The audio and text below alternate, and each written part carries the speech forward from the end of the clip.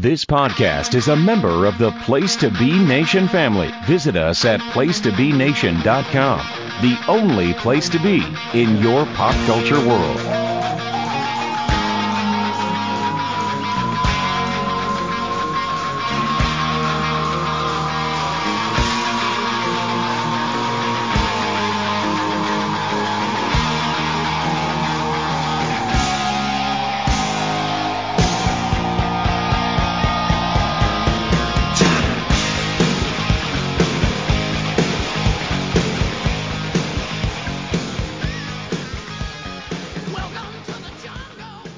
Place to Be Nation, welcome to episode 38 of Chicken Size as year 4 of the pod begins in earnest. My name's Ben Locke, and let me bring in my two co-hosts. First of all is a man who's going to be having his own Great American Bash in about 2 hours' time, as he has a party to get to. It is the Prince of Inappropriateness himself, Logan Crosland. Yes. I do have a bash to attend, and speaking of bashes, we have a bash to talk about here tonight. I'll let you introduce our other co-host before we get to that. We do indeed. My other co-host is a man who had his own great Scottish bash, or other bodily fluids and things that are available, when his beloved Drew finally decided to get off his arse and return at Money in the Bank. It is Calum McDougall. Oh, yes! It's probably how you heard me on Saturday evening, just past. Yes, hello, gentlemen. This is I'm glad to be back. From a brief trip to Cloud9 when the big man came back. All is right with the world. Drew Mac is back. Was the good lady in the house at the time? Because you were very loud. I remember that. Yeah, no, she wasn't. But she was thoroughly embarrassed when I centered the clip. Thoroughly embarrassed and was told, "Do you remember we have neighbours?" Was she like showing it to a friend, saying, "That's right, that's my fella." Yeah, that's my boy. That's the one I'm having. Right. Okay, Logan, it was your turn to pick the show that we are talking about tonight. So, what did you go for? So, from the premise of this very show, we pick bad wrestling shows to watch, of course, as you've probably joined us for 37 episodes prior. And this has always been on the list. I think we've kind of ignored it and kind of bypassed it for reasons that we didn't want to watch it.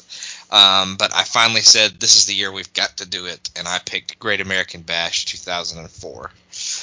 I think one of the other reasons we didn't do it is because, as regular listeners to the show will know, the June show is usually a quote-unquote good show, so we like to live watch that. And I think that was part of the reason we kept putting it off. But then I looked at the actual date of the show, and I think June 26th, so it was like very late June, early, so Great American Bash you always associate with July anyway, so I think it fits.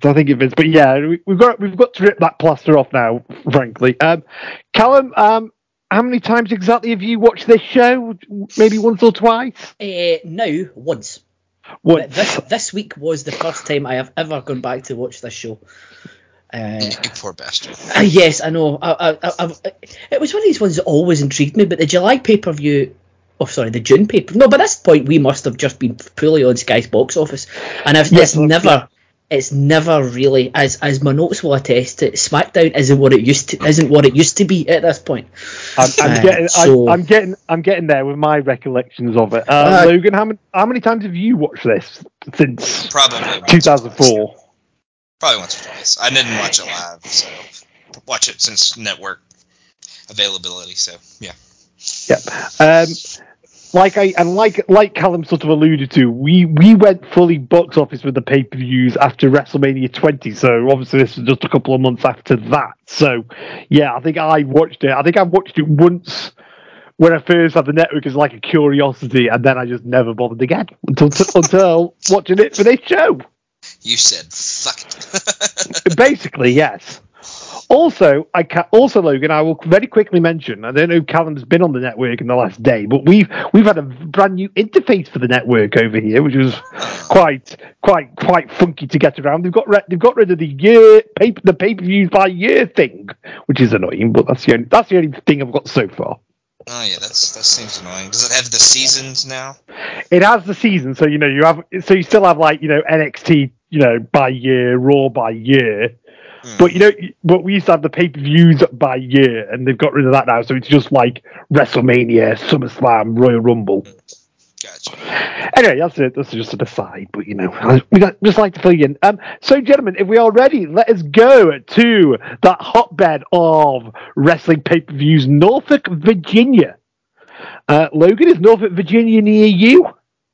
That's my first question. It is quite far away. That would probably be about an 8 or 9 hour drive from where I was. Okay. That's more in Sean and Shift territory. So yeah. So we're talking up in the east, the far east.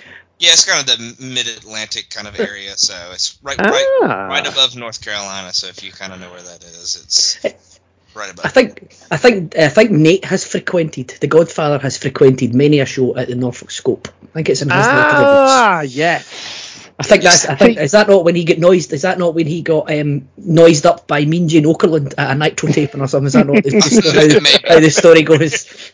Yes, the dear old town of Norfolk. Yep. See, who says this show is not an education sometimes?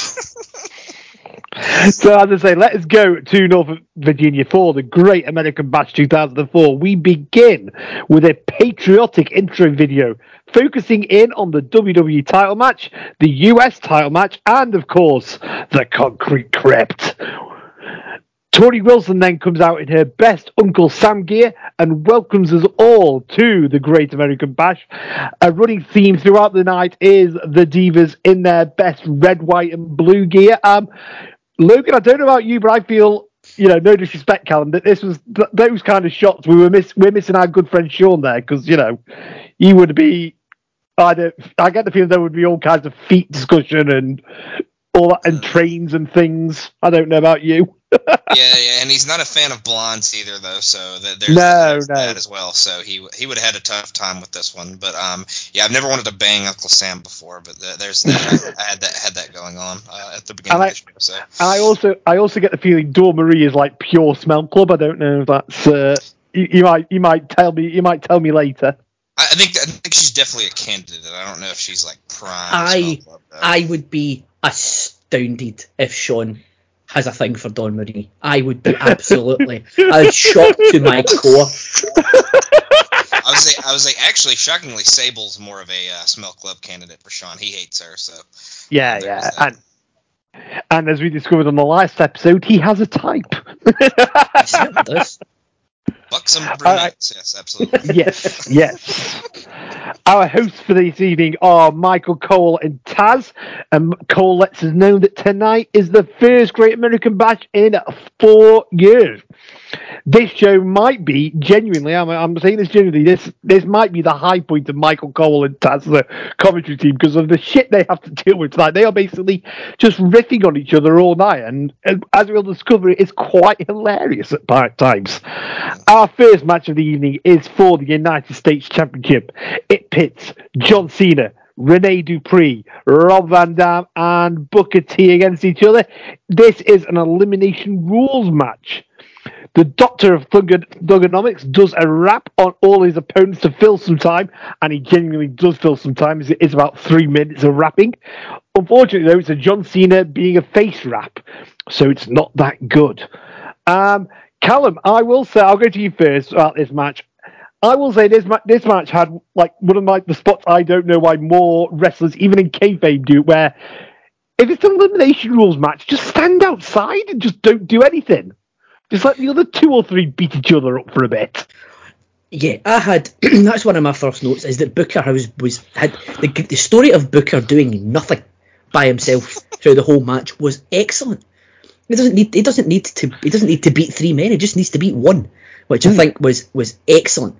And then him stealing the win from Dupree. From Cena on Dupree was again just let other people do the work for you. He was the MVP of the match for me. And it was quite great at the end that Cole and Tazz were trying their best to say that Cena overcame the odds, and they were, it was John Cena did. John Cena was excellent. Booker T did all the work. I mean, and do you know what? He had every right to do nothing, because he had the rib of the century from Cena's rap, where he made a G.I. Bro reference. Yes. Which, excellent. G.I. Bro, whose last appearance, put a wee bow on it. His last appearance, was it? Bash at the Great American Bash 2000, I think. Possibly. Good research. There you go. I'll back you up. So it was fine. But the biggest heel move of the match came from John Cena when he eliminated Rob Van Dam, having done none of the work. Plucky white meat babyface there. And also him coming out in a Michael Vick jersey for a cheap pop. Even though, if you watch John Cena had the Mike Vick jersey, but if you watch the opening package, it was Kurt Angle that had 3 dogs in this fight.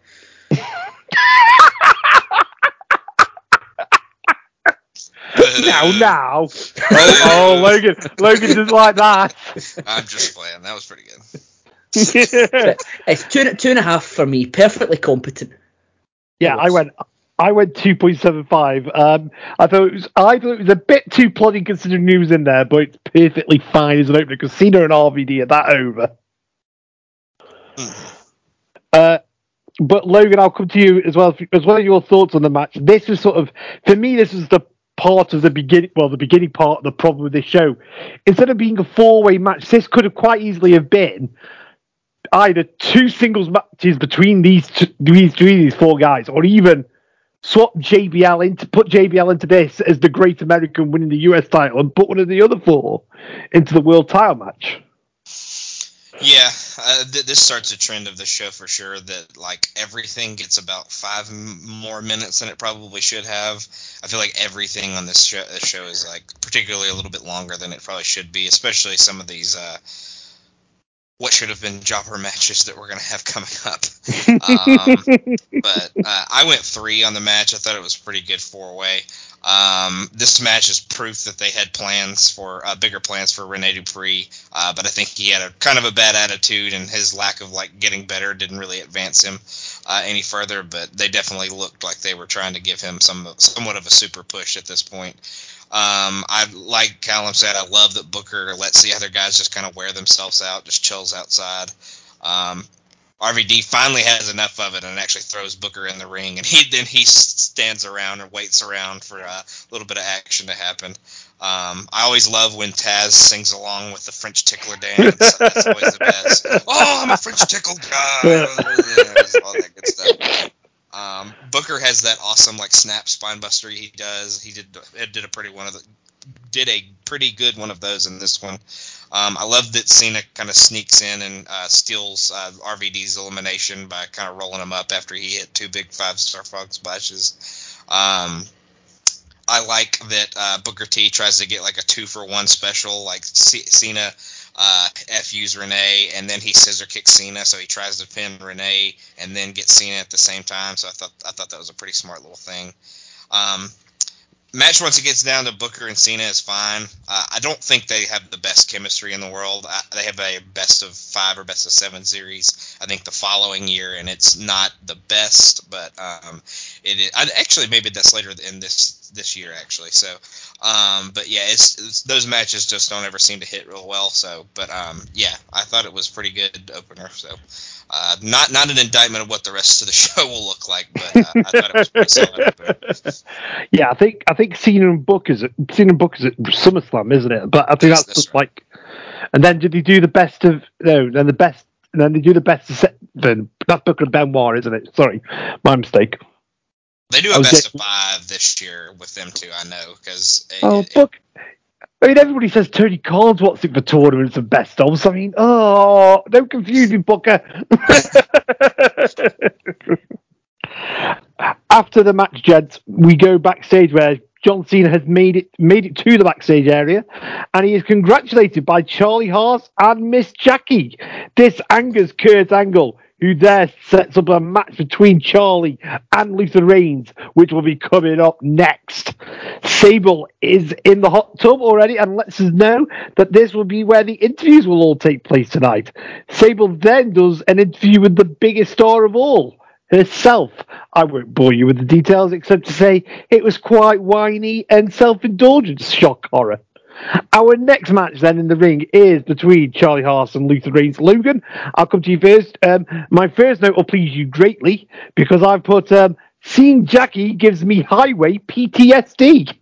Yeah. That was exactly how I felt. I was like, what, how do we happen to pick the one other show that Miss Jackie would be on?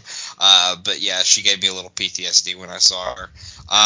But go ahead. I was going to say, as for the match itself, like you sort of mentioned during the first match, this is the first of our Jobberfest, for lack of a better word. Mm-hmm. Yeah, this definitely should have been a Jobberfest, but unfortunately, it gets 7 minutes, and I don't think Luther Reigns and Charlie Haas should get 7 minutes in any situation. My first note says, whoever decided this was going to be anything more than a squash should have gotten fired immediately after this happened. I don't think the match was like full on horrible, but it certainly wasn't very good at all either. It was pretty bad, but it just wasn't like the worst thing I've ever seen. It's probably not the worst thing we'll see tonight. Reigns' greenness and Haas just not being over with the crowd, and they didn't give a shit the whole time, made it boring to watch for sure. I thought the finisher that Luther Reigns hit was pretty cool, but I went 1 star on it just because I think it's like the best of the worst that we're going to get to eventually. So, yeah. I went 1.25 because, like you say, I did quite like that finisher, to be fair. I mean, Calum, if this match had been between, let's say, Tatanka and Adam Bomb in 1993 on Superstars, you'd have watched it, but you ain't watching this on pay-per-view or you're paying for this. No, nothing says value for money like an impromptu Charlie Haas versus Luther Reigns match. Yeah, we did get a Luther Reigns Cole. So I forgot this match was on here. I remember there's one other match that I forgot was on because I know roughly what the card was, even though I've never seen it. I didn't know this one would happen. I didn't know another one would happen. I remember Hardcore Holly match. Because that's gone down in folklore. I'm just thinking, it's instead of putting this shite on pay-per-view and making people pay for it.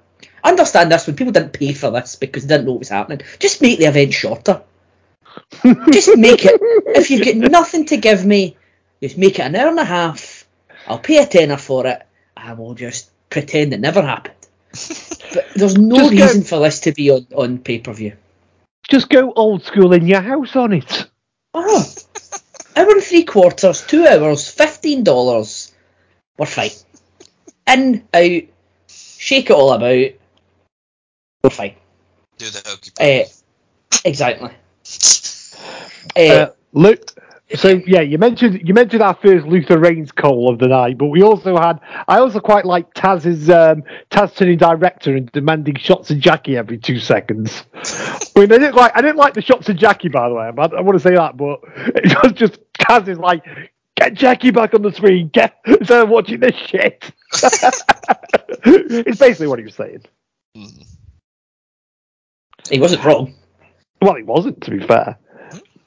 So after the match, gents, we then go backstage where JBL is cutting a promo in the third person and says the only reason he isn't champ right now is because Eddie got disqualified in the last match. That cannot happen tonight, and he reckons because he shows the audience what they are all like, that's why the crowd don't like him. I mean, I have a lot of problems with JBL at this point. I really do, Calum, but you can't deny he wasn't trying. At least, he was trying to get over. He was putting his all into it. It's just the fact it's Bradshaw. Yeah, I mean, and he was Bradshaw up until 6 weeks prior. Yes. So he grows so. The thing was, by the time he loses the title, spoilers, obviously. He might not win the title tonight. Sorry for anyone who's not watched that.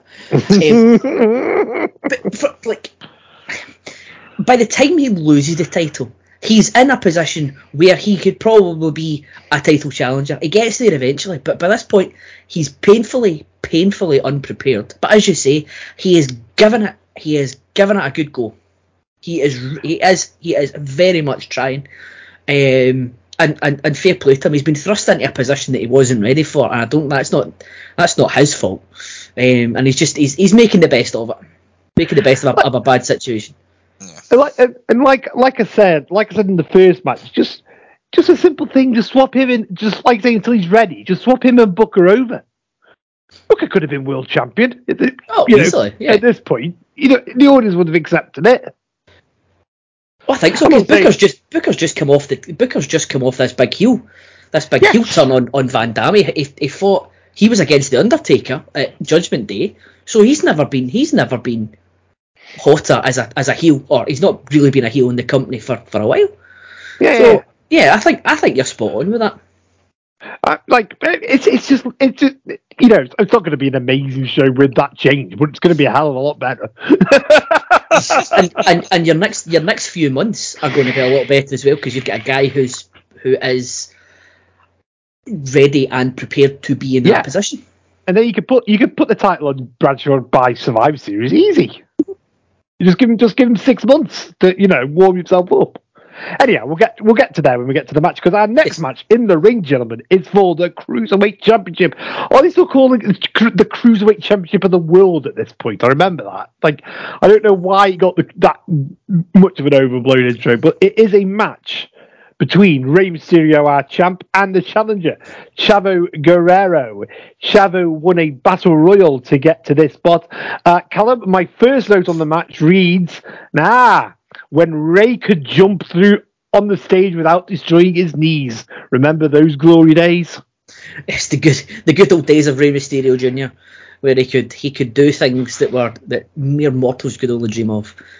We're not quite peak Rey at this point in time, because as you say, his knees are destroyed. Peak Rey was 2000 and probably 2002, 2003. He was on an absolute tear. Has he just come back from a knee injury at this point, or is he just about to get a knee injury at this point? I think he's just about to get an injury at this point, because he was definitely at WrestleMania and he was in the Rumble. So, and I do think I remember him being at Judgment Day, because I did watch Judgment Day. So I think I remember him being at Judgment Day. So he might just be about to get one. And then obviously he's back by the Rumble in 2005. That's when the Eddie stuff all starts. Mm-hmm. So yes, so he's not quite peak, but he's certainly not as bad as he would be. So slightly less than peak Rey Mysterio against Chavo Guerrero Jr. And Chavo, well done to you, sir. You made an almost peak Rey Mysterio match boring. You had the crowd completely taken out of it.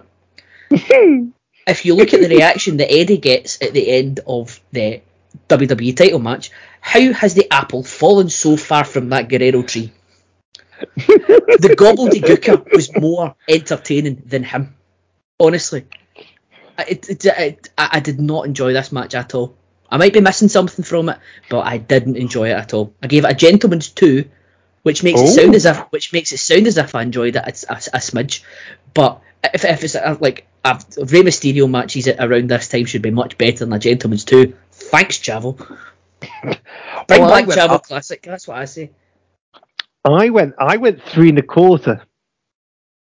I genuinely thought there was a lot of really good psychology in this match. The knee and bicep work, for if Chad's listening, I doubt he is, but if Chad's listening, the knee and bicep work were excellent. Come on, Logan. I know you like this match, so come on, help me out. Help a boy out here. Yeah, I mean, usually I would be on Calum's side. Chavo is the most boring human being in the history of the world. How did he end up so bad that he was from this great wrestling family, and his uncle is one of the more entertaining superstars of all time? Definitely an awesome character, really good wrestler for the most part, but actually didn't mind him. I get the boredom part, because part of his offense probably was pretty boring, but it was also at the same time it was very psychology based, kind of like Ben said. Like everything he did was to the knee. Everything he did was to the injured part of Ray's body. So I do think that was a really good part of this. Some of the stuff Ray can do still at this point, I think he's kind of probably at the end of his peak, but like he can still do some crazy stuff, just athletically throughout the match. The match was a lot more submission based than I would have thought. We on YouTube Roulette we watched a Rey Mysterio and I want to say it was Psychosis match from like Japan or Mexico, one of the two.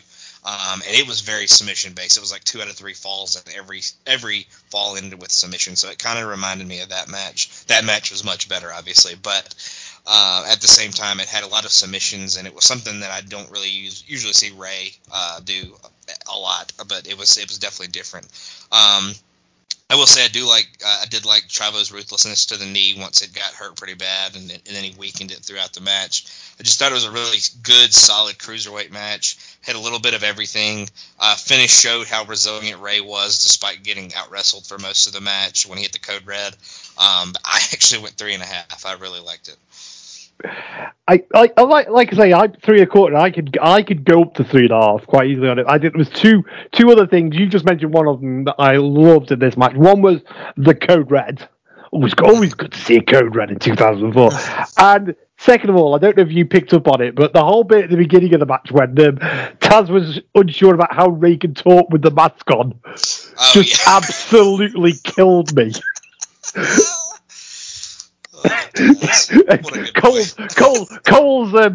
like, there's a hole in there. He can talk fine. What?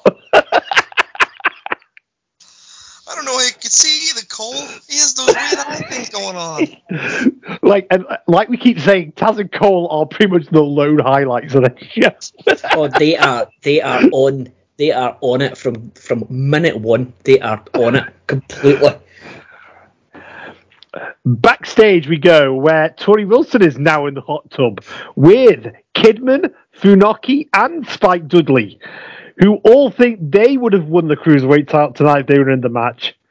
Tori has had enough of all this Cruiserweight chatter and decides just to stand up and let the boys see her body, and gets ready and decides to get ready for her match tonight. Now, boys, help me out here, because I know you guys know a bit more about the scuttlebutt than I do. Are Kidman and Tori still together at this point? Yes. I mean, yeah, I'm sure he's quite comfortable with 2 other men looking at his missus like that. He'd be delighted because they know he's punching. He is very much punching, I think. He must look back on those days and go, "Good God." It was fun while it lasted. They actually get married. They actually got married like a year before this show. So they. Oh, did they get? Oh, I did not know they got married. I did not know they got married. There you go. Every day's a school day. Chicken salad, educational as well as rampant bullshit. So we have learned about marriages and about Norfolk, Virginia already tonight. Yeah, wow. They got married on July 11th, 2003, so they're about a year into marriage, pretty much. So. Right, what a lucky boy! What a lucky. So they were getting married right on when they did the whole the sex toys thing. That match. What was that match? Was it Nidia and Jamie Noble? Was it? You know what I mean, don't you? The Nidia and Jamie Noble match. Oh, yeah. A decent proposal match. That was it. I don't think it was a sex toys match. I don't remember that. What have you been watching? No, Jamie Noble has a case with all sex toys in it. Did he? Yes, definitely. Maybe they did also, show that Kidman is totally the 10 not in version. that. She's with Billy Gunn at that point. I know. That's what I'm getting at. So they're married. Does that mean? Yeah, I guess so. There you go, Calum. That's your research for that. You got to go watch that match. I remember the match happening. It was Vengeance 2003. It was a very, very good show. I don't remember the thing. Obviously, they cut that out of the 10 a.m. version of SmackDown. Any regular listeners to this program, please back me up here. I've got to imagine a match involving those 4 people and sex toys. Hey there, Nitty. I have me some scrap homes. Let's get after it there. Let's go, baby. Honestly, it was something like that. Anyway. Moving. Anyway, let's move on to quite possibly the worst 45 minutes in WWE pay-per-view, or at least part one of it, because we've got a break as well to take. Part one is a match between Billy Gunn and Kenzo Suzuki. These two men had a match on SmackDown where Kenzo's, I think, wife or certainly manager, Hiroko, threw powder into Billy's face, causing a DQ. Continuing the theme of Taz and Cole's greatness, Taz isn't sure how to pronounce Hiroko's name at the beginning and proceeds to announce that most women are not innocent. Then, as quick as a flash, Cole says, "I hope your wife doesn't hear you say that," which I don't know, that slayed me as well. Logan, like I say, this begins quite possibly the worst 45 minutes in WWE pay-per-view history. What are we doing with this match? What are we doing? Man, I don't know. Billy Gunn does his absolute best in this one, but Kenzo Suzuki may literally be the worst WWE superstar of all time. He gets the whole royal entrance with the sedan getting brought to the ring. I love Taz struggling with Hiroko's name throughout the match. That was a funny bit that he did the whole time. Kenzo Suzuki hits probably the worst Shining Wizard I've ever seen. His offense is horrendously bad and horrendously boring. Like I said, the only reason this match is at all passable at points is the fact that Daddy Ass pretty much busts his ass to get the crowd a little bit invested. So I didn't go dud, but I went a quarter star because this is one of the most horrendous pieces of shit I've ever seen. So that seems quite fair. I went half a star on it. I mean, it wasn't just a Shining Wizard, Calum. It was, as Taz generously called it, like a Shining Wizard. Shining Wizard adjacent. Yeah. Best bits about this match, Taz doing the along with Gunn's theme right at the very start. Yes. Because Taz is one of us.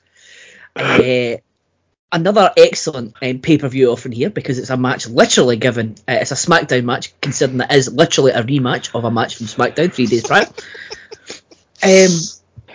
Taz comes out before the match with one of the greatest lines the man has ever come out with: fueled by hate, guided by destiny, and his mission is vengeance, which is fantastic. Right, it is absolutely on point. And if he was to do it today with, I don't know, John Moxley or the Blackpool Combat Club, you tell me if I'm way off the mark here with somebody that could do it, Ben. Nope. Or like Wardlow. If they ever decide to do something with him again, it's completely wasted on Kenzo Suzuki. Completely wasted. Nothing match. His finisher is that drop down knee thing that Christian used to do as a transition move. Christian is still on the roster at this time, by the way. So you've taken a move out of his moveset to give it to this schlub. And it looks horrible. It is awful. And it's, and the build up to it is punching him in the small of the back. The guy is rubbish. And the thing was, I saw somewhere, Antonio Inoki thought this guy was going to be the future of New Japan. We would never have had fucking, I'm blaming Kenzo Suzuki for Will Ospreay, because if he was the top man, we would never have had him. Write your letters in now. Yes. I don't mean to speak ill of the dead, but Tony, what were you doing, man? So I've got a note here. I do go back to the Norfolk. The Norfolk Scope is such a cool looking arena. So I've got a note: cool arena, great fans, deserve much better than this. 0.5 stars. Mm-hmm. I think that seems very fair. I pose this question to. Sorry, Ben, to cut you off, but I pose this question to some other people at some point, and I said he has to be one of the worst superstars to ever win a title in WWE. He won the tag titles later this year, or maybe it was earlier this year. Actually, I don't know.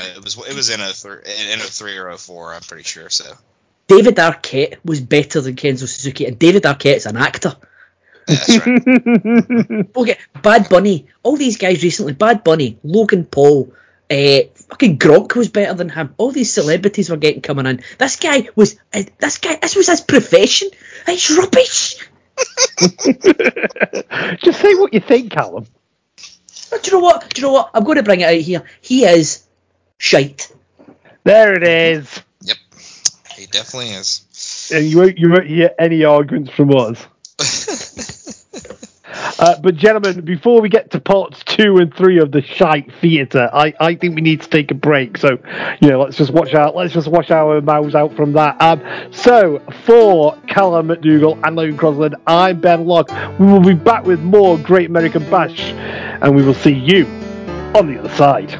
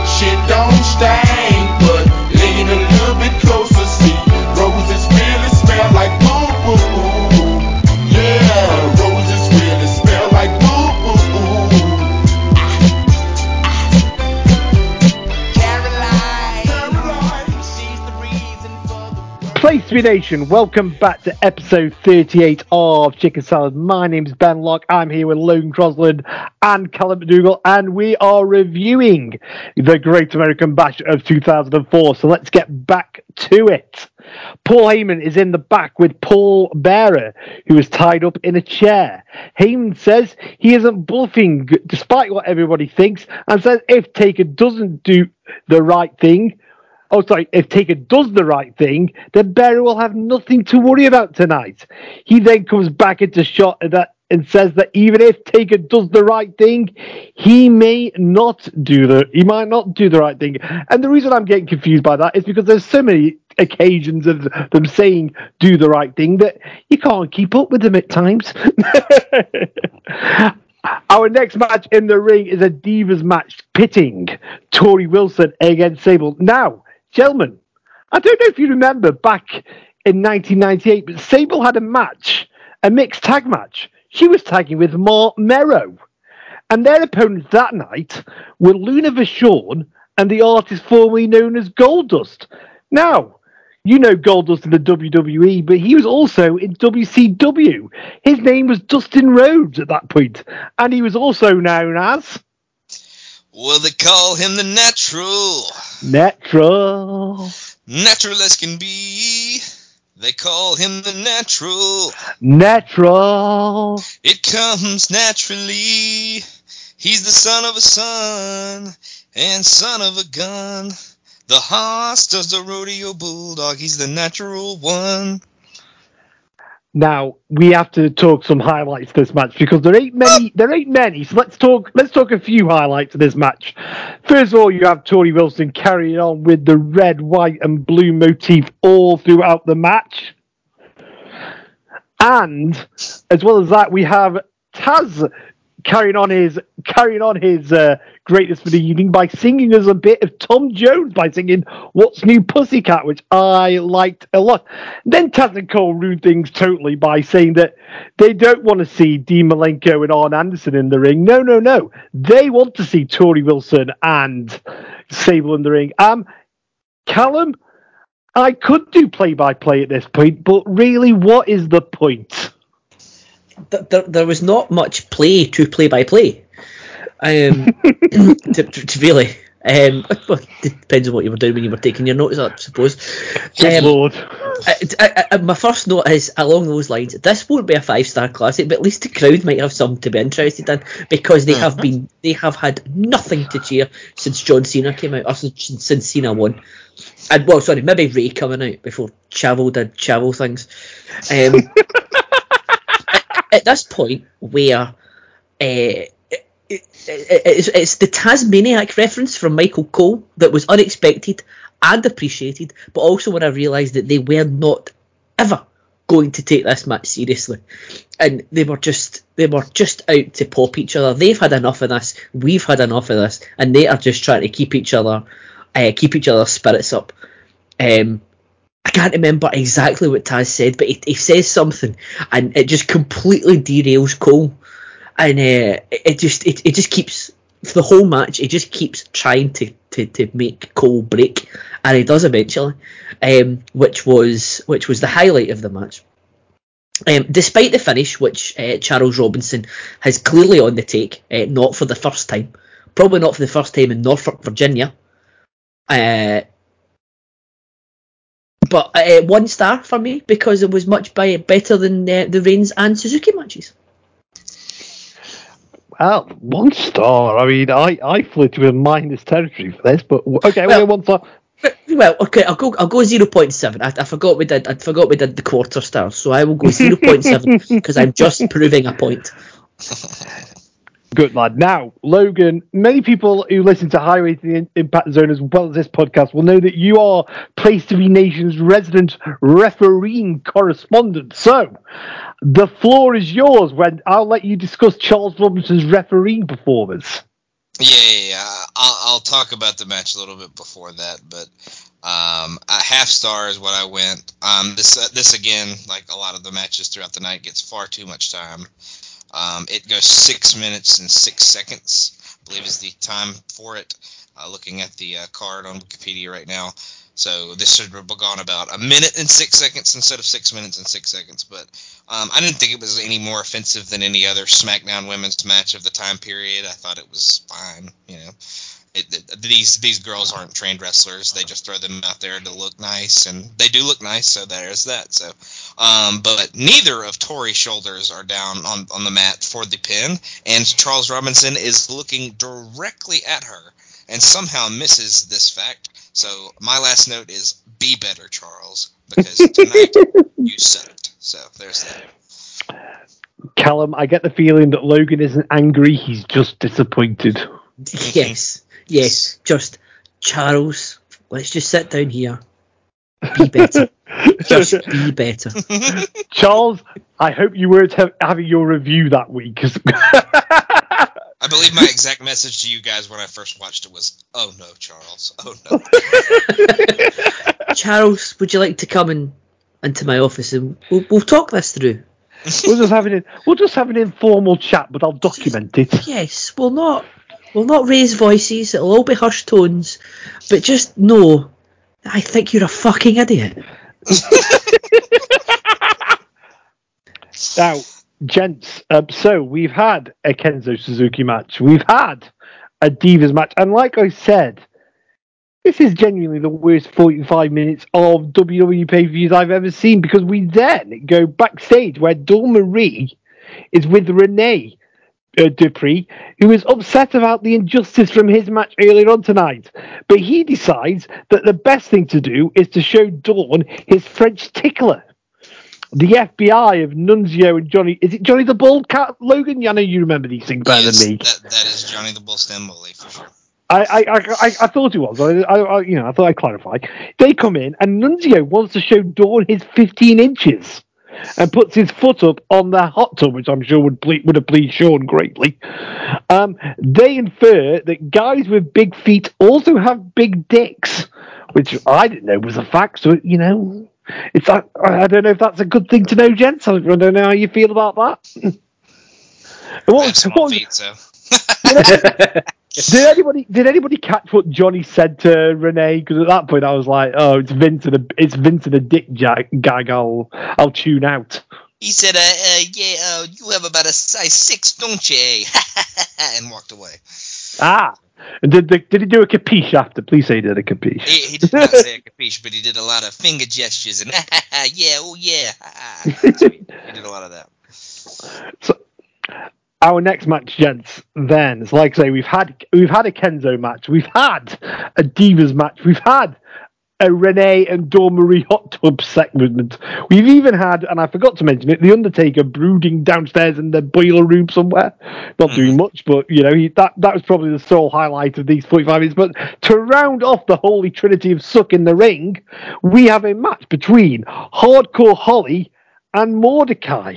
But, gents, he's not just Mordecai. He's the Pale Rider, Mordecai. What a nickname. What a nickname. The Pale Rider. More like the Pole Rider. Well, this was set up by a brawl backstage on SmackDown. Logan, again, another match that happened. More Jobberfest. Mm-hmm. Yeah, another match that should have been jobber filled, but I'm sure it was Hardcore Holly's fault. I got to have a competitive match with this guy. I can't let him get over on me like that. So probably something that happened backstage to that effect. My first note is they aren't doing any of these new guys any favors. Reigns doesn't look super impressive against Charlie. Suzuki doesn't look impressive against Gunn. They don't just go out there and squash them. So they're really not doing any of these guys any favors, having these competitive matches when they're brand new and they're trying to get over that they're these powerful guys and gimmicks and stuff like that. But match was boring for sure, but nowhere near as suck shit as the Suzuki match, so I went half star once again. Yeah, I went half star as well, so yeah, we're in agreement.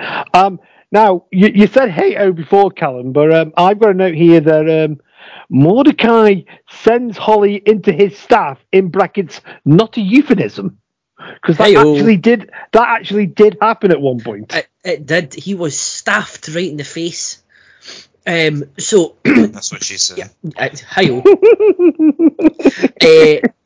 I mean, this one. This is the one that I've desperately wanted to see for all the wrong reasons. Because you do hear that this one was this is quite an infamous match. Yes. Now, it's one of these ones, right? That. It was 0.5, right? It was crap. It was absolutely crap. Okay, stop me if you've heard this one before. This wasn't a good match, and it was a pointless match. But everyone is shitting on that. This was Hardcore Holly ruined Mordecai. Okay, I remember seeing Mordecai for the first time at the Judgment Day 04 pay-per-view. They put him in with Scotty 2 Hotty. Scotty bumped for the guy like there was no tomorrow. And he had such a cool look, and you can see that he wasn't great, but like he's getting with the Undertaker. It's going to go back to like 94, 95 Undertaker, slow plodding, but it would be a cool thing to see. You put him in with Hardcore Holly, the grumpiest bastard that ever stepped foot in the ring. Bear in mind, this is 1994. This isn't 1994. This is 2004. Hardcore Holly. You're setting the guy up to fail. Put him in with someone else. Like you've spent all this money. You've got this guy who's again not great in the ring, but he is like there is something. When I first saw him at Judgment Day, there was something about him. The look, there was something there you could have worked with. Putting him in against Hardcore Holly, you've just flushed it all down the toilet. So it wasn't the fact that Holly made him look bad. He was never going to make him look good in the first place. Mm-hmm. And the fact that Hardcore Holly was still employed by this company up until 2009 or 2010 is astonishing. I want to know what he has. Was he the guy that leaked all Vince McMahon's hush money payments? Because he must have had something to have a 15-year tenure in this company, despite being absolutely dog shit after the Hardcore division finished. He is rubbish. Again, Calum just keeping it all in, and I feel like this. The only thing that could make me more angry at this point about this show is if Matt Striker was on commentary. This would have tipped me over the edge. I would have quit this pod if you had given me these 3 matches and Matt Striker on commentary. Oh God, no, we're not going to do that. I feel better now. Thank you for that, guys. That's a therapy session more than anything else. He isn't great, and I think we can all agree on that. But is there something to be said for keeping him away from the show where the Undertaker's on? Put him on Raw. Just keep him away. But the big bill was meant to be him and the Undertaker anyway. That was where they were going with it. But I know that. But we're sort of dipping our toes into those interpromotional matches, aren't they? So they could have kept them apart for a bit and then brought them together at the Rumble or something like that. Mm-hmm. Well, possibly, yeah. Keep him away from Hardcore Holly. Well, definitely keep away from Hardcore Holly. He has gone from SmackDown literally less than 2 weeks from this. Yeah, on his wiki page, he loses to Ray the following SmackDown after this, and then he's gone like immediately after that. So yeah, because I watched that match with I watched that match with Ray as well just to see if he was like, and he was dogging it then, so you can see like I think the bollocking had already taken place. Mm. It was completely avoidable. Now, I know I keep saying it, gents, but do you agree with me that this might well be the worst 45 minutes on WWE pay-per-view? I could probably be convinced that it's the worst ever. All companies. But given that I wasn't the biggest fan of Chavo and Ray, I mean, this was a slog to get to this point. Yeah, so you're probably at an hour and a bit. Well, if you count the rain match, you probably are at an hour and a bit, aren't you? Mm. Yeah, since the opener, Calum's been pretty pissed. So it's a running theme. After the match, we then cut to an advert for SummerSlam, which is focusing on the Olympics as well. 2004 was an Olympic year, so for once, this advert actually made sense. It was Kurt being all with all the guys doing track and field stuff, wasn't it? If you remember it rightly. The next match in the ring is the WWE Championship match between our champion Eddie Guerrero, putting the title on the line against JBL. This is a Texas Bull Rope rules match, which means you have to touch all 4 corners to win. Now, gents, I have got in my second note that Tony Chimmel explaining the rules for this match is more interesting than the last 3 matches put together. Because Tony was very thorough with the rules. There are no DQs apart from one thing where there might be a DQ if they do it. But remember, they don't do it. There's no DQs.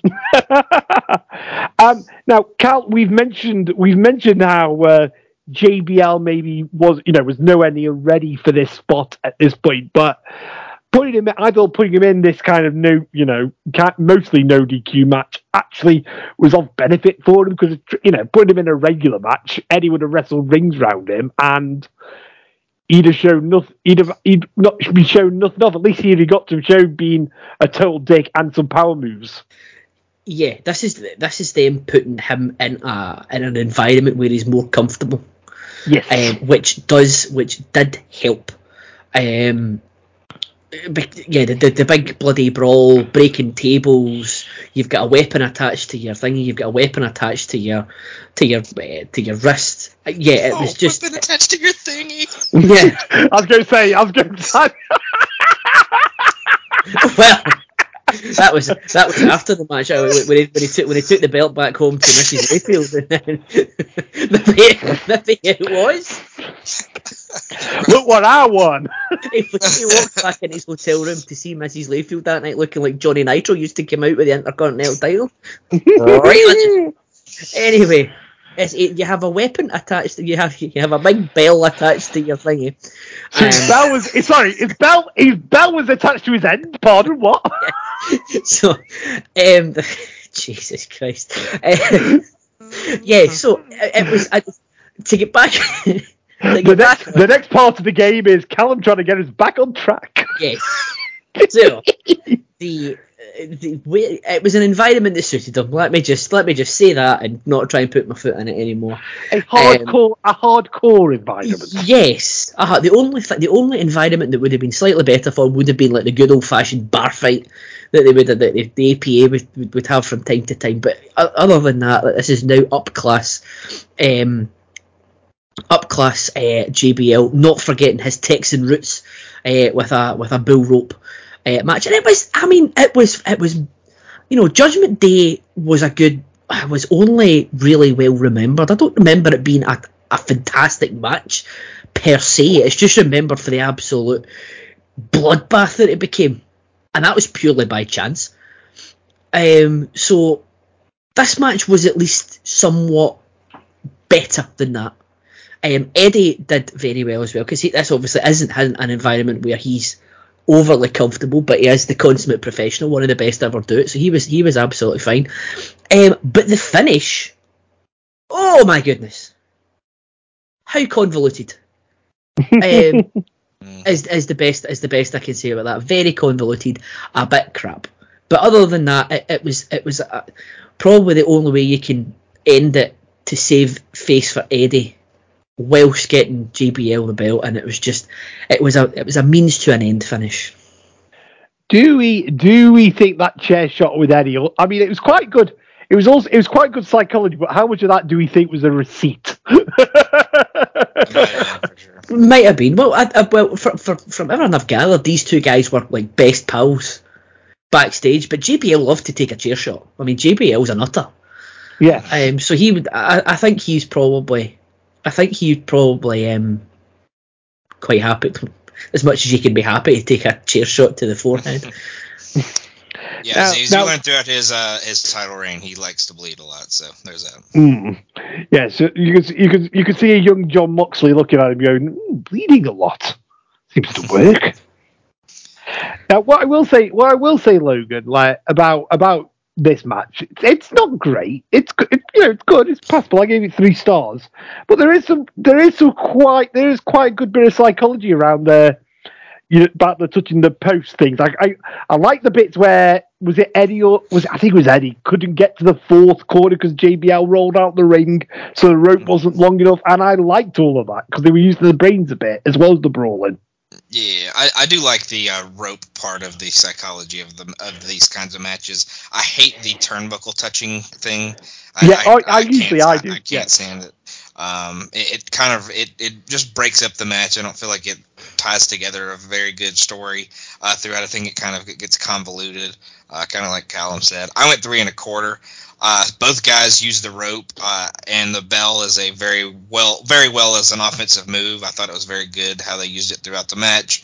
I love the callback to the chair spot from Judgment Day. They kind of even shoot it the same way with the camera and everything. So I thought that was awesome. The gusher, not quite as voluminous as it was at Judgment Day, I'll say.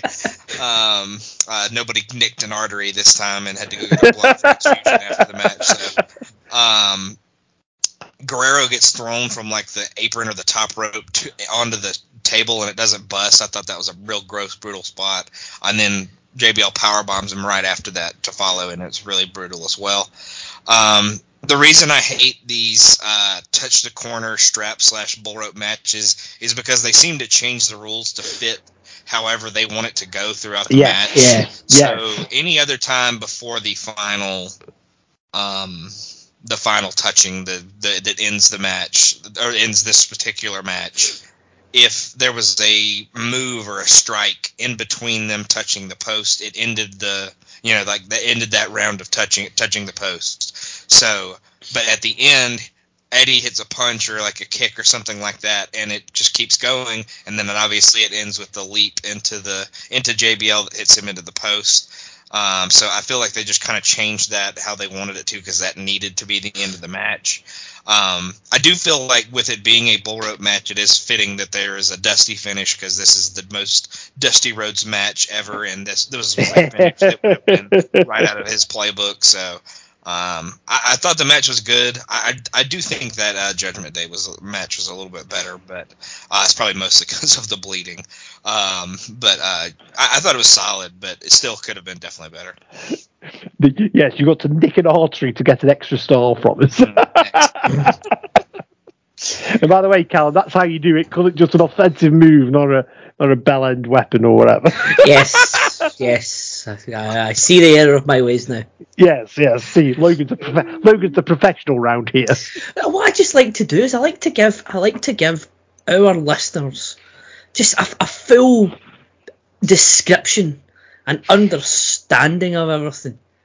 They got a full description, all right. Yes, not necessarily a description of what was in front of us, but a description nonetheless. Yes, quite. Anyway, gents, after those matches, are we all ready for our main event? Are we strapped in and ready to go? No. Because this is No. Logan. How can you say such a thing? Because this isn't just any old match, gentlemen. This is the Undertaker versus the Dudley Boys in a concrete crypt match. Ooh, I hear you cry. What is a concrete crypt? Yep. Well, that is where Paul Bearer is sat in a tank/crypt that is getting filled with cement unless the Undertaker, quote unquote, does the right thing. The Dudley Boys are the tag team champs at this point. Paul Heyman pushes the lever straight after the Undertaker's entrance and the cement starts going in. We find out that the right thing is for the Undertaker to lay down so the Dudleys can win.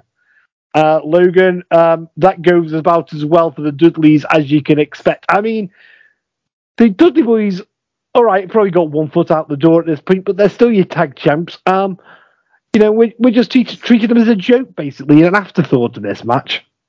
Yeah, they do make them look like shit. I mean, being the tag champions makes it even worse. Like you're actively telling them that you don't give a shit about them, which makes sense that they're kind of demotivated and kind of halfway out the door headed to TNA at this point. But this main eventing a pay-per-view shows you how fucked their roster was at this point. They don't have Kurt. They just lost Brock. They just lost Goldberg.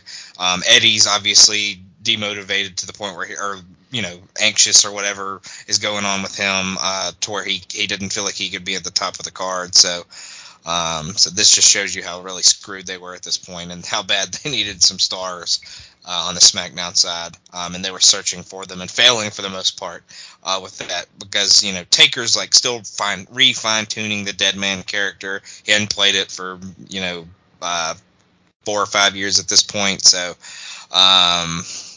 he was really just trying to get that back to where he thought it was. He was confident in doing it again, and like we said, the Dudleys were halfway out the door at this point.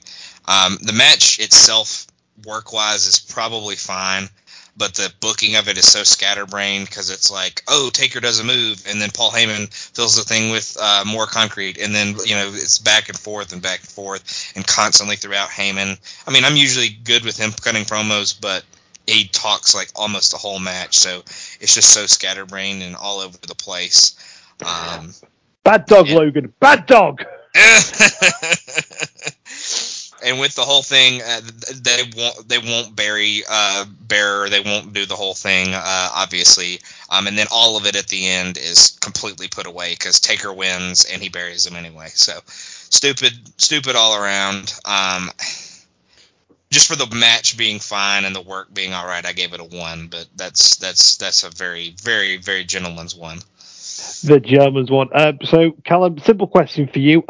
What's worse, the match or the obvious cutaway at the end of the match where Taker pulls the lever, where no cement comes out, and then 2 seconds later, Paul Bearer's head is the cement is already up to above Paul Bearer's head?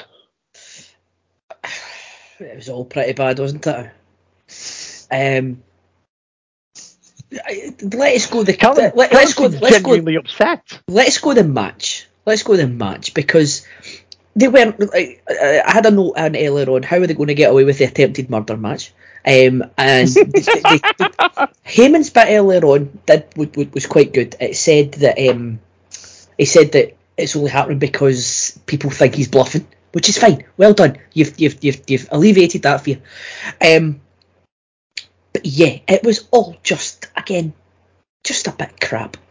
And I remember the start of the year, I was lucky enough to be on Wrestling 20 years ago with our good friend Rory McNamara, the podcast legend. And we were talking about Royal Rumble 2003. And I made a point on that one that the Dudley Boys in 2003. Now, obviously, I have to pretend that I am in January 2003. So I said at this point, the Dudleys are so far past their sell-by date because their contemporaries are all away doing something else. The Hardy Boys split up in 2002. Edge and Christian split up in 2001, and here we are in the summer of 2004, and the Dudley Boys are still doing the same old shit week in, week out. The best thing that the Dudleys ever did was leave to go to TNA, because they are just spinning their wheels. And as you said, Logan, it shows how poor that they are, that the roster is, that the Dudley Boys are considered main eventers on SmackDown in 2004. It's just they bring nothing to the company at this point in time, which is what, to be honest, I said that when I was talking about them in January 2003. So like, you're 18 months later, they're still bringing nothing. Okay, they've changed their outfits a bit and they're on SmackDown. Whoop-de-doo, because there's no other tag teams on. There's no other tag teams on SmackDown. So it's just like pointless. But the Dudley Boys are pointless. Mm-hmm. So it was just, they were on to a loser straight away with this match. You have to put in all this fluff about concrete crips because you need to thingy, there's better ways to thingy to write off Paul Bearer than this. But you have this melodrama that they're gonna do, and as you say, Logan, at the end they just do it anyway. So it's like, what's the whole point? Just chuck him down the stairs like Kane would do a couple of years later. It was just all. There was no need for this. There was no need for the Dudley Boys to main event a pay-per-view. The Undertaker doesn't need to face the Dudley Boys. It was Booker T at the last pay-per-view. Going back to how Booker T's been mishandled as well. Yeah. It was just, the whole thing was they were up against it straight away. They were not hiding to nothing from the get-go. And not even Paul Heyman could save it.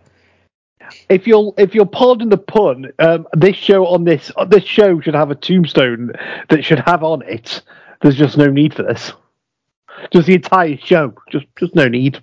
Yeah, I mean, there has been bad pay-per-views as collectively we've all watched, and the two of you have watched more than I have. This match, the annoying thing about this match was this show was that it didn't need to happen. It is completely pointless. Absolutely. But that is the end of the show, but it is not the end of our show, as we have some awards to give out. I will stick with you, Calum. Of everything we have watched tonight, I know you're not a huge fan of, what was the best match you watched of everything? I would go the Bill Rope match. Okay. Logan? Ray Chavo. I've got the tie vote, and I will go for Ray Chavo as well. Oh.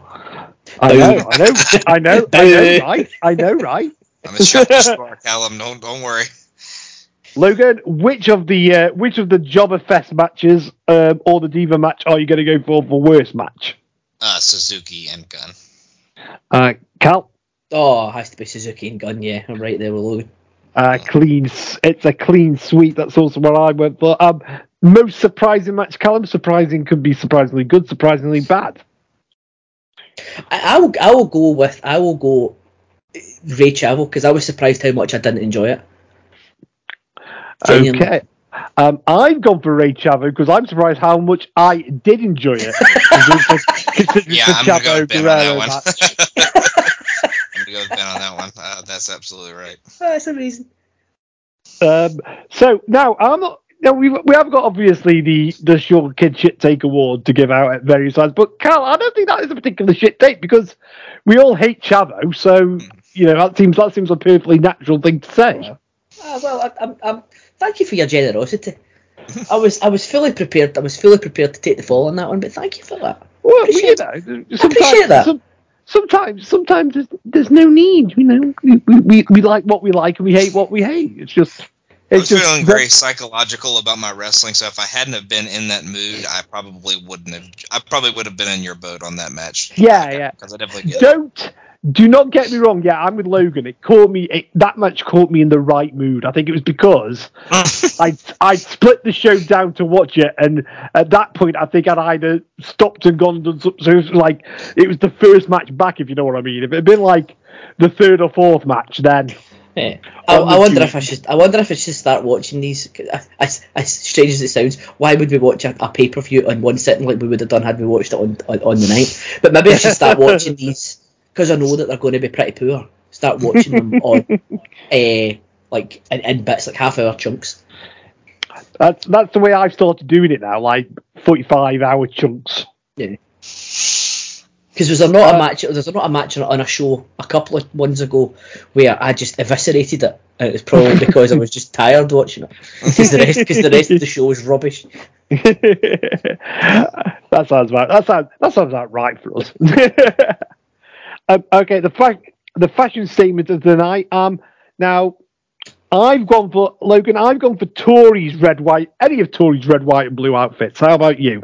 Yeah, I went with Tori's Uncle Sam top hat and jacket at the beginning for sure. Yeah, I think the top hat at the beginning probably just about swings it for Calum. I will go the other side of the coin. The furry get up that Sable had for our match was wonderful. It was it was furry chic. Mm-hmm. Yes, and I forgot to mention it in the Sable match as well, because I know at this point, like, her and Brock had started dating, obviously, so she'd been learning how Brock had been showing her how to throw forearms as well as other things in that match, and that straitjacket attempt was quite comical as well. But yes, the whole outfit I thought was very well done, very tasteful. Calum, the most important question of the night, of course, is this show chicken salad or chicken shit? I think we know the answer. There is few shows that I would that have no redeeming qualities on it. This is the biggest shit pile we've watched in a long time. Oh, that might be interesting for the league table. Logan, same question for you. Yeah, it's definitely shit. It has a few matches on it that are pretty good to really good, depending on how you felt about them, I guess. So I think it saves it from being like top of the list, but it's definitely towards the upper half of it as well.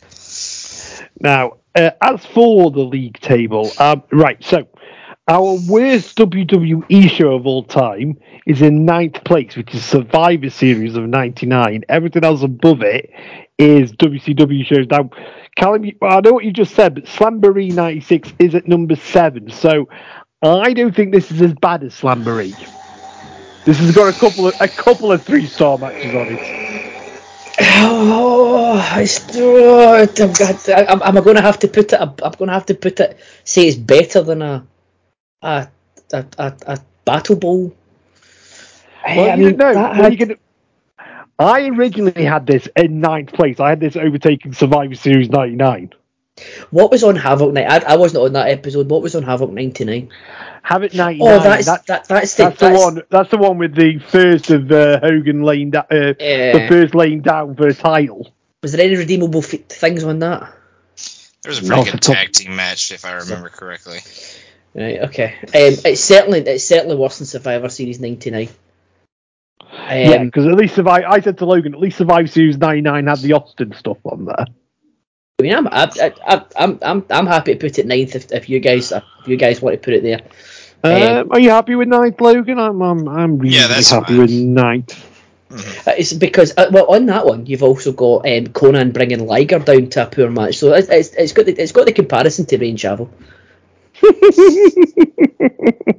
As long as it's got the comparison, that's fine. I'd have to watch Halloween Havoc 99. I don't really remember any of this card looking back at it. So what was on the card? Remind me. Okay, it's Disco versus Lash LaRue. No, that was awful. That was awful. I remember that. That was awful. Harlem Heat versus the Filthy Animals versus the First Family. Oh, that was that weird. That was that one where they tried to do like the big brawl, and it just was. Remember, they went backstage and he hit him with the bloody the mummy sarcophagus. The mummy man. Yeah. And then we had Eddie Perry, Brad Armstrong versus Berlin. Oh, Steiner Benoit, Total Package versus Brett. Then we have Sting Hogan, where Hogan lays down. Goldberg beats Sid. DDP beats Flair in a strap match, and then Goldberg beats Sting at the end of the night to win the world title. I can't remember the DDP match, but the Saturn Eddie match was okay. That was good. Is the Goldberg Sid match match super over, is the Goldberg Sid match not meant to be quite good as well? It was just like a bloodbath. Yeah, I think it was pretty good. I think from what I remember, yeah. I think I'm going to need to. I keep saying I can't come on to these every month. Go, what was on that? This was before my time. I think I'm actually going to go back and watch the ones that I wasn't on. It might help. I think we keep it at 9 for now, and then we can always move it up and down depending on circumstances. Yeah, we need to do our like 50th episode needs to be us rewatching all of these and re-ranking them. Yeah, get Sean on and say get Sean on and say, Sean, we're re-ranking 49 pay-per-views. You sure you want to come back and join us? Calculator. So 49 pay-per-views at an average of 3 hours ago is 147 hours worth of research. Oh, now, we can do that.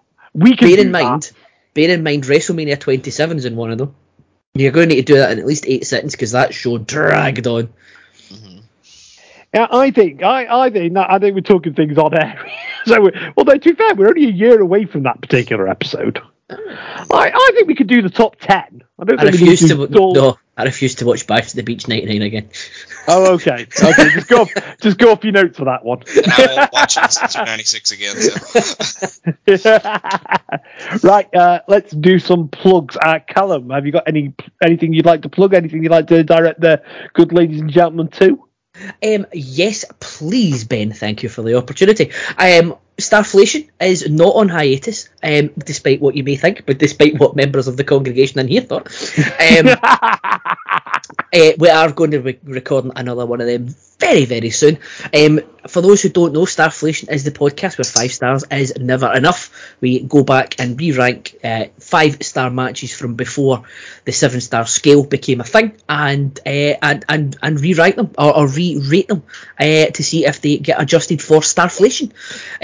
Other than that, myself and Ben were on an excellent, if I don't say so myself, Twitch live feed or live watch of Money in the Bank. It is in the YouTube archives if you want to go back and listen along, if you want to rewatch that show, because it was a very good show in and of itself. But if you want to see more of them, please follow, like, or subscribe, depending on the terminology, at twitch.tv/Place to Be Nation, youtube.com/@PTB Wrestling.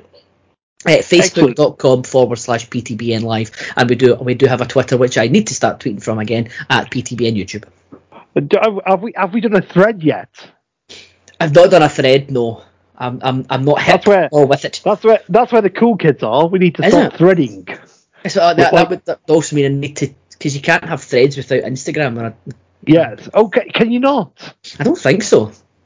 Yes. I don't know. I need to add Logan. You're one of the kids. Is that? Yeah, I think you have to have an Insta to connect it or whatever. Oh, you have to have access to the gram. Yes. I don't need people seeing pictures of me. I'm quite self-conscious enough. Logan, anything you would like to plug while you're here? Too many things. Oh, here we go. Strap yourselves in, everybody. YouTube Roulette, Highway to the Impact Zone, and Who's Next. I've got that on the Place of Nation Wrestling feed where we are at right now. Toggin Docs, 7 Months of Danger, that just ended, so that is finished. We reached the end of that one, so 23 episodes was the total number, and that will be replaced with Linking Up Luchas, which is a Lucha Underground retrospective, so check all those out. He says 23 episodes, Cal, but I think we all know there was 96. It was just some smart editing that made it come down. It felt like 96 at least. So the gents have mentioned everything that I'm on. We did do a Highway to the Impact Zone. Logan then, because he's a sadist, recorded 2 episodes of Highway in 3 nights. So he subjected himself to about 6 hours of TNA watching over a 2-night period. And most of it was pretty good, at least. So there was no. To be fair, there was no Billy Gunn blackface going on the episode I watched. So always helps. But honestly, it's one of the most shocking things you'll ever see. The fact that was 2006. That was happening. So I think we'll wrap things up there. So for Calum McDougall and Logan Crosland, I'm Ben Locke. And remember, everybody, in a world where you can be anything that you want to be kind. Thank you so much for listening to Chicken Salad, and we will see you again next month. And God bless America.